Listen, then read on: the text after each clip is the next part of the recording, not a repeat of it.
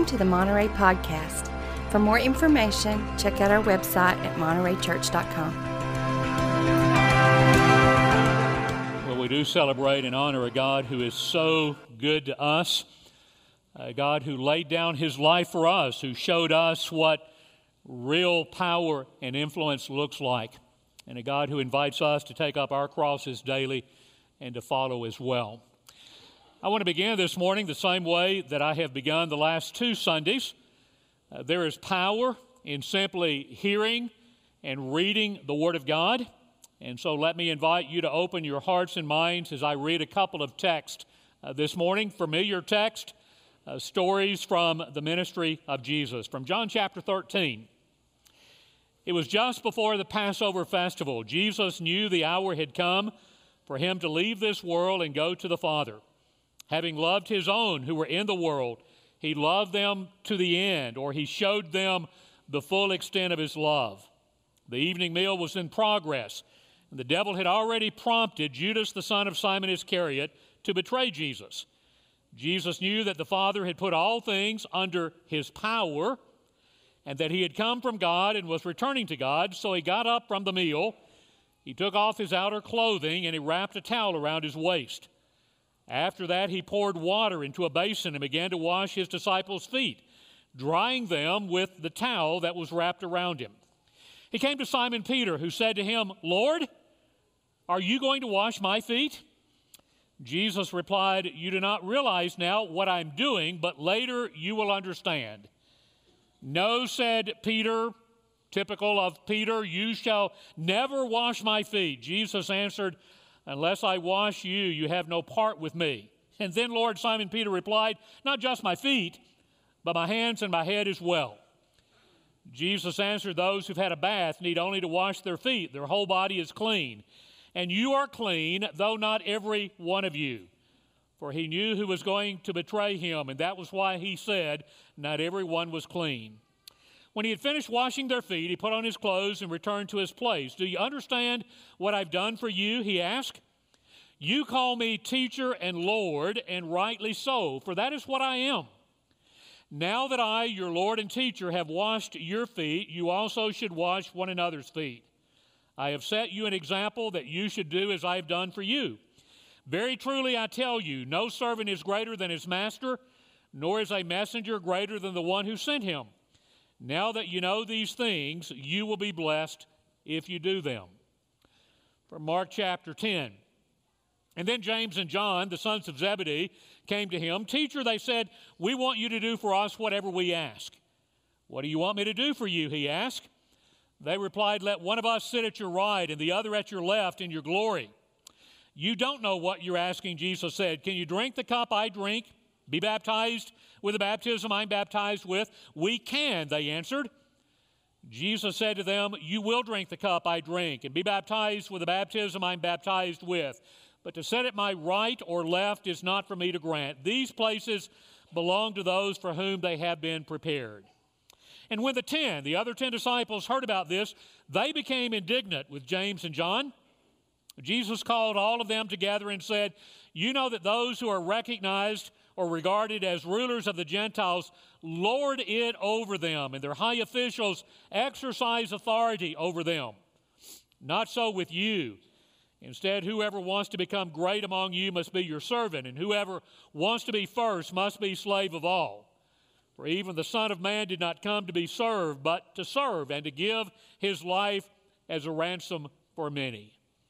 And then a couple of the Beatitudes. "Blessed are the meek," or the gentle, for they will inherit the earth. And blessed are the peacemakers, for they will be called the children of God. He was one of 3 elders in a church of about 300 members. As an elder, he certainly had influence in that church, but those who knew him well would have said he probably had more influence than the other 2 elders, because he often pressed to make sure that his preferences were honored. Some would have even said that it seemed like he always had an agenda. For example, when his son made the decision to join a team and go to the mission field, he pressed hard for the church to become his son's sponsoring church.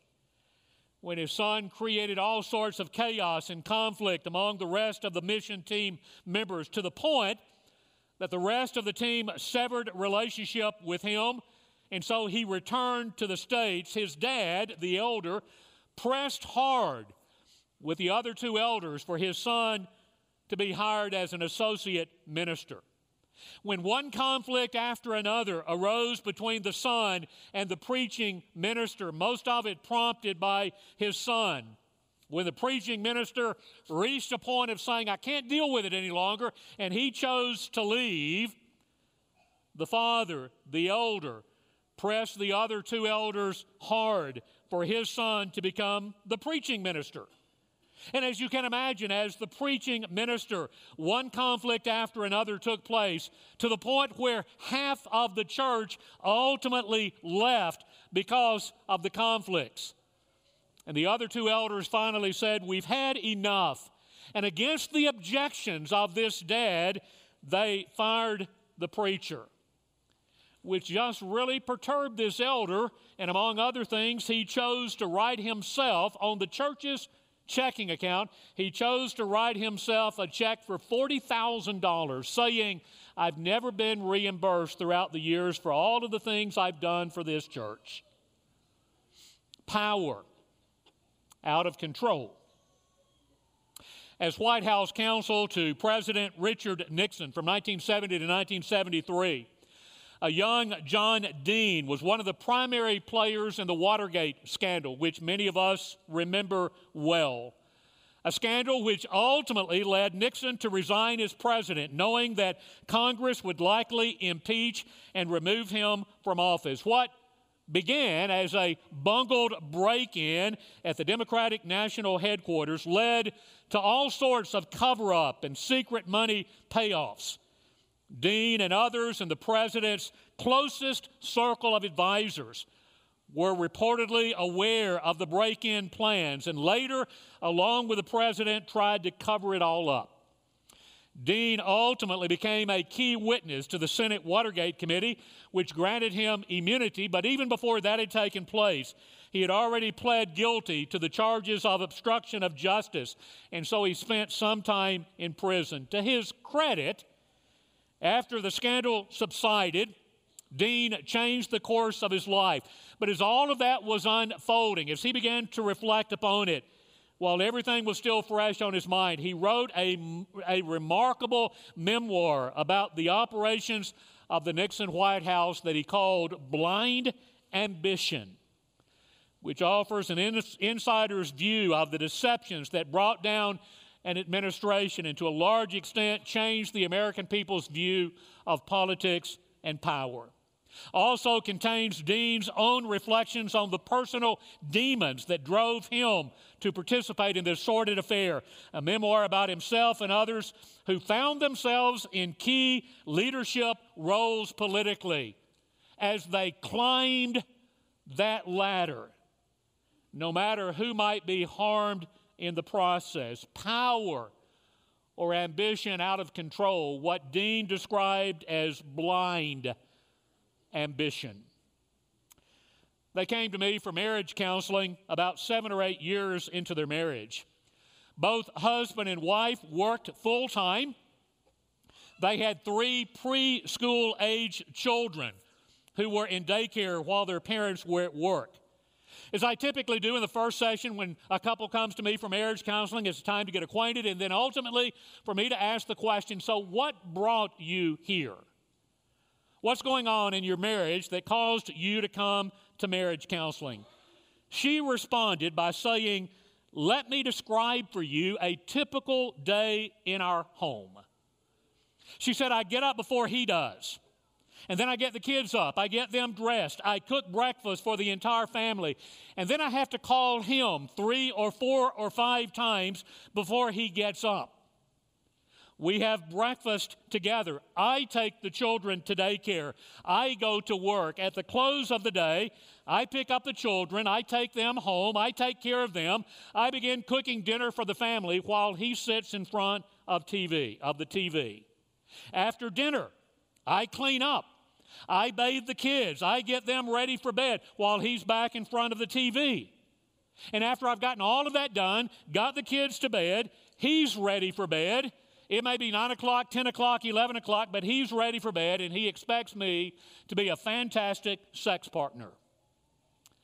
I looked at him and I asked, is that an accurate picture? And he says, yeah, that's pretty accurate. What's wrong with that? Relationship roles so out of balance. Complete misunderstanding of what love and support and encouragement and even submission should look like. In fact, at one point during those sessions, he said, and I quote him almost verbatim, the Bible says the wife is supposed to submit to the husband, and so when I tell her to submit, I expect her to do what I want. First week of this series, I referenced a book by Richard Foster titled Money, Sex, and Power, in which Foster says 3 of the greatest temptations that we as Americans face are the temptations of money and sex and power. That may be true for most cultures, but Foster was very direct as he wrote for the benefit of those of us who live in this country, the different ways that culture may shape us. And so the question we have posed throughout this series is, so what are you shaped by? What shapes your values, your worldview, your language, your behavior? Are we shaped more by our culture's perspectives on money and possessions than we are by the words of Jesus? A question we asked a couple of weeks ago as we talked about the consumeristic culture in which we live that often tells us you'd be a whole lot happier if you had more money, more possessions, more stuff. Are we shaped more by our culture's perspectives when it comes to the use of our time? A culture where we're always busy, always in a hurry. Many times with very little space, with very little margin for the things that are really, really important. The importance of rest, the importance of Sabbath, the importance of our family, the importance of investing in the lives of others. Are we more shaped by our culture's perspectives on how we use our time than we are by the words of Scripture or the words of Jesus? And today I would invite you to ponder with me the allure of power and influence. Now, hear me carefully. Reality is all of us have our fair share of power and influence. We're in relationships with so many different folks in our lives, and so we all have a certain level of power and influence. But the question is whether we use our power and influence appropriately or inappropriately. Whether we use power and influence only to our advantage, or whether we use our power and influence to bless and to serve others. And so from the beginning today, don't hear the word power in negative ways, because we all have our share of power and influence. The question is how we use that power. Paul Hersey, a key speaker, writer on leadership, taught at the University of Chicago and Ohio University for a number of years, and Ken Blanchard at a leadership institute. His career was spent speaking on, writing about leadership. Those two guys together, Hersey and Blanchard, developed a model of leadership that they called a situational leadership model, which suggests that successful leaders adapt their styles of leadership to a certain extent on the basis of the maturity level of the groups they are leading. For example, as a parent, the way you parent a 2-year-old child will hopefully look different from the way you parent a teenager. Now, might not all the time. Maybe the teenager's acting like a 2-year-old. But their point being, we parent based on the maturity level of our children. And so the way you lead any group may look a bit different based upon the maturity of the group that you're leading. That's one side of their model of leadership. But the other side, and the one I want to focus on, the other side of the model is that all of us have certain levels of power and influence based on a whole variety of things. For example, you may have power or influence because of the position you are in. You are the owner or the president of the organization. You're the CEO of the company. You're an elder. You're a parent. You're the primary leader of the team. You have power or influence because of your position. You may have power or influence because of the information you possess. Throughout my years in ministry, I've had the wonderful privilege of being blessed with some incredible church secretaries. I've often joked that I think it is a whole lot easier to replace a preacher than it is to replace a good church secretary because of the information, especially if they've served in that role for a good bit of time. They know families, they know church history, they know all sorts of detail. They have a whole lot of power because of the information they possess. And hopefully they use that power in good ways. They could use it in ungodly ways by withholding information. You may have power or influence because of your expertise. You are a mechanic.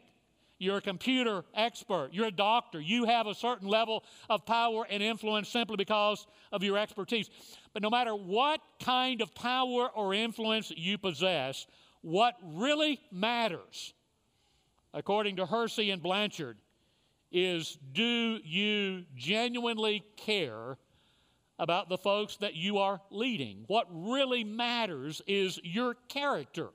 Are you authentic? You may have positional power. You're the president. You're the CEO. But how do you use that power? Is it a matter of treating others in condescending ways? Of using others for your benefit? Trampling on others? Rather than using your influence and your power in ways that will bless and encourage all. Again, please don't hear the word power in just negative ways, but at the same time, I want you to hear me clearly. We live in a culture where the pursuit of power is often the name of the game. And we're often shaped by that perspective as well. And if you think about it for a moment,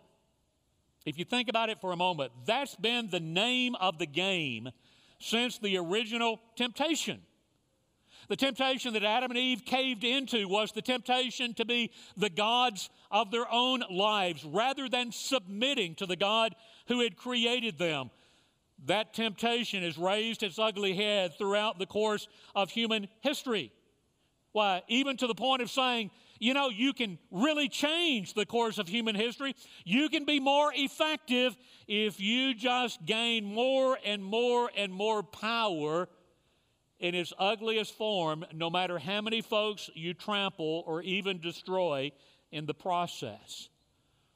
And so blind ambition in the family, in our jobs, in politics, and even in the church, to the point that we turn beautiful, beautiful words like submit and serve into words with all sorts of negative connotations. Well, that's just something we don't do. I'm not going to serve. I'm not going to be willing to submit to others. Why? I want to be able to climb the ladder. That's at the heart of the story in Mark chapter 10, where James and John make that request to Jesus. We want to sit one at your right and one at your left in your glory. Now, obviously, throughout the ministry of Jesus, they have misunderstandings of what his kingdom is all about. But no matter what their understandings were at some level, they wanted to be in a position of authority, a position of power, one at your right, one at your left. And Jesus says, that's not what my kingdom looks like. If you want to talk about power and position from that perspective, then all you have to do, Jesus says, is to look at the kingdoms of the world. He talks about Gentile leaders and those in positions of authority. And I would suppose if he were in our culture today, he would likewise say, all you have to do is look at the way that we often exercise power in our world. Folks are always clamoring for more power, where those in powerful positions often take advantage of others, where folks are manipulating and deceiving others. In contrast, Jesus says, in my kingdom, the greatest is the one who's willing to serve. And he adds to that, for even the Son of Man did not come to be served, but to serve. That's how you use power and influence and position appropriately. You serve others. And as you well know, those are not just words that Jesus speaks. We see him living that out. One of the classic examples is the text I read from John 13, where Jesus washes the feet of his disciples, including the disciple who's getting ready to betray him. While no one else has gotten up from that table to wash dirty feet, dirty, stinking feet from walking dusty roads, Jesus washed the feet of the disciples. And after he did, he asked, "Do you understand what I've done? You call me teacher and Lord, and rightly so. That's who I am. But here's what it looks like for me to be teacher and Lord. Here's what it looks like for me to honor what God imagines and what God wants. You wash one another's feet. You serve one another." And so in that great Christ song in Philippians chapter 2, Paul would challenge us to have the same attitude as Christ Jesus did.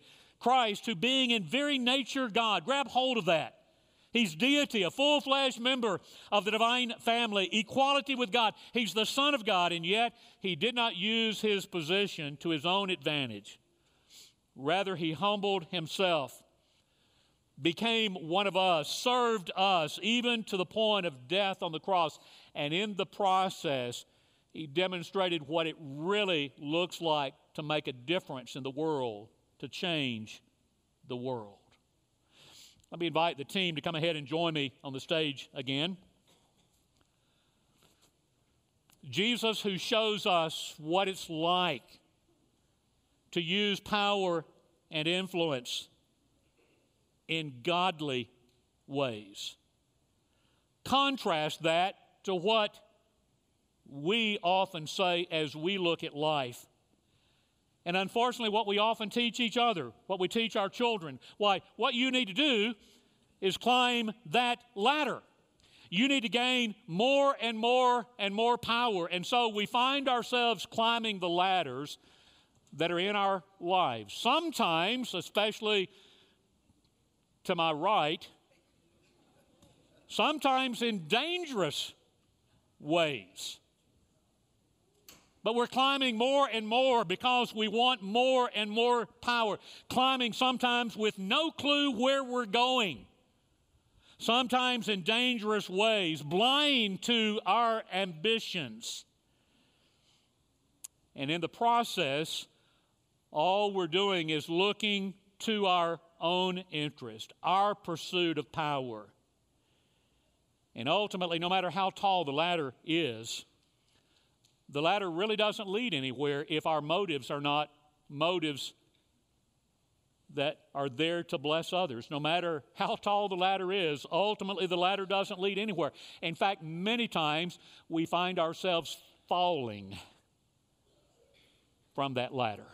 Now, I'm not asking these guys to fall. You can go ahead and make your way down if you'd like. Be careful. Liability insurance may not be paid up. And so Paul says, right before that great Christ song, Paul says, and you know the language well, but hear it this morning as we think about how culture shapes us. Paul says, do nothing out of selfish ambition or vain conceit. Rather, in humility, value others above yourselves, not looking to your own interest, but to the interest of others. Now, hear me clearly. My goal today is not to discourage you from pursuing your dreams. My goal is not to discourage you advancing in your career. My goal is not to discourage you from even pursuing positions of leadership. My goal is to challenge you to not abuse whatever positions you find yourselves in, to not abuse your power or your influence, to not allow our culture to shape how you use that power or influence as you interact with others. In fact, my goal today is basically to invite us to pause and to think about the allure of power in our lives, to honestly evaluate our motives. And as we honestly evaluate, that may lead us to make some pretty hard decisions. In fact, at times may lead us to make some decisions that the world just doesn't understand. Debbie and I lived in northeastern Louisiana for 7 years before we moved to Lubbock. There was a regional State Farm office in that community. One of the brothers in the church had a rather significant job with State Farm. The time came when he was offered a sizable promotion and a sizable raise to go with it, but it would necessitate him moving himself and his family out of state, hundreds of miles away. They were heavily involved in the church, heavily involved in the community, had extended family members living in that community, and so ultimately he turned down the opportunity. Might not be the right decision for everyone, but it was the right decision for him, even to the point that his supervisor told him, if you turn this opportunity down, you will likely never have this kind of opportunity again. But he made the right decision for himself and his family.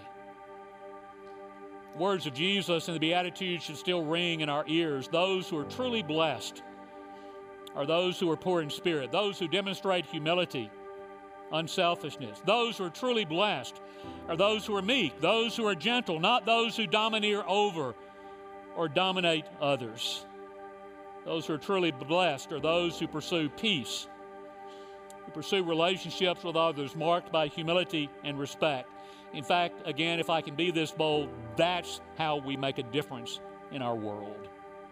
Not by how much political power we possess, not by how many ladders we climb. We change the world for good by imitating the very life of Jesus.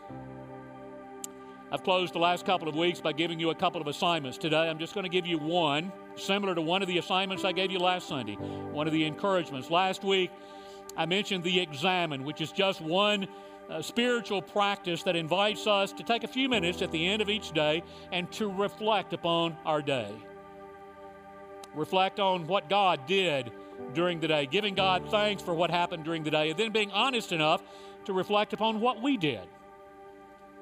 Acknowledging areas where we didn't honor God appropriately, and then asking God to bless us as we look forward to the next day.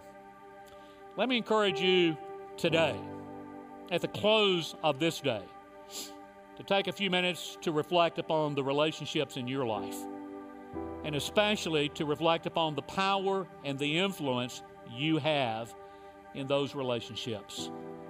And then to be honest enough to acknowledge to yourself and to God areas where you may need to change. And it might even necessitate you going to the people in your life, saying, I need to change. I'm sorry for the ways I've not honored you. And so Paul's words again, do nothing out of selfish ambition or vain conceit.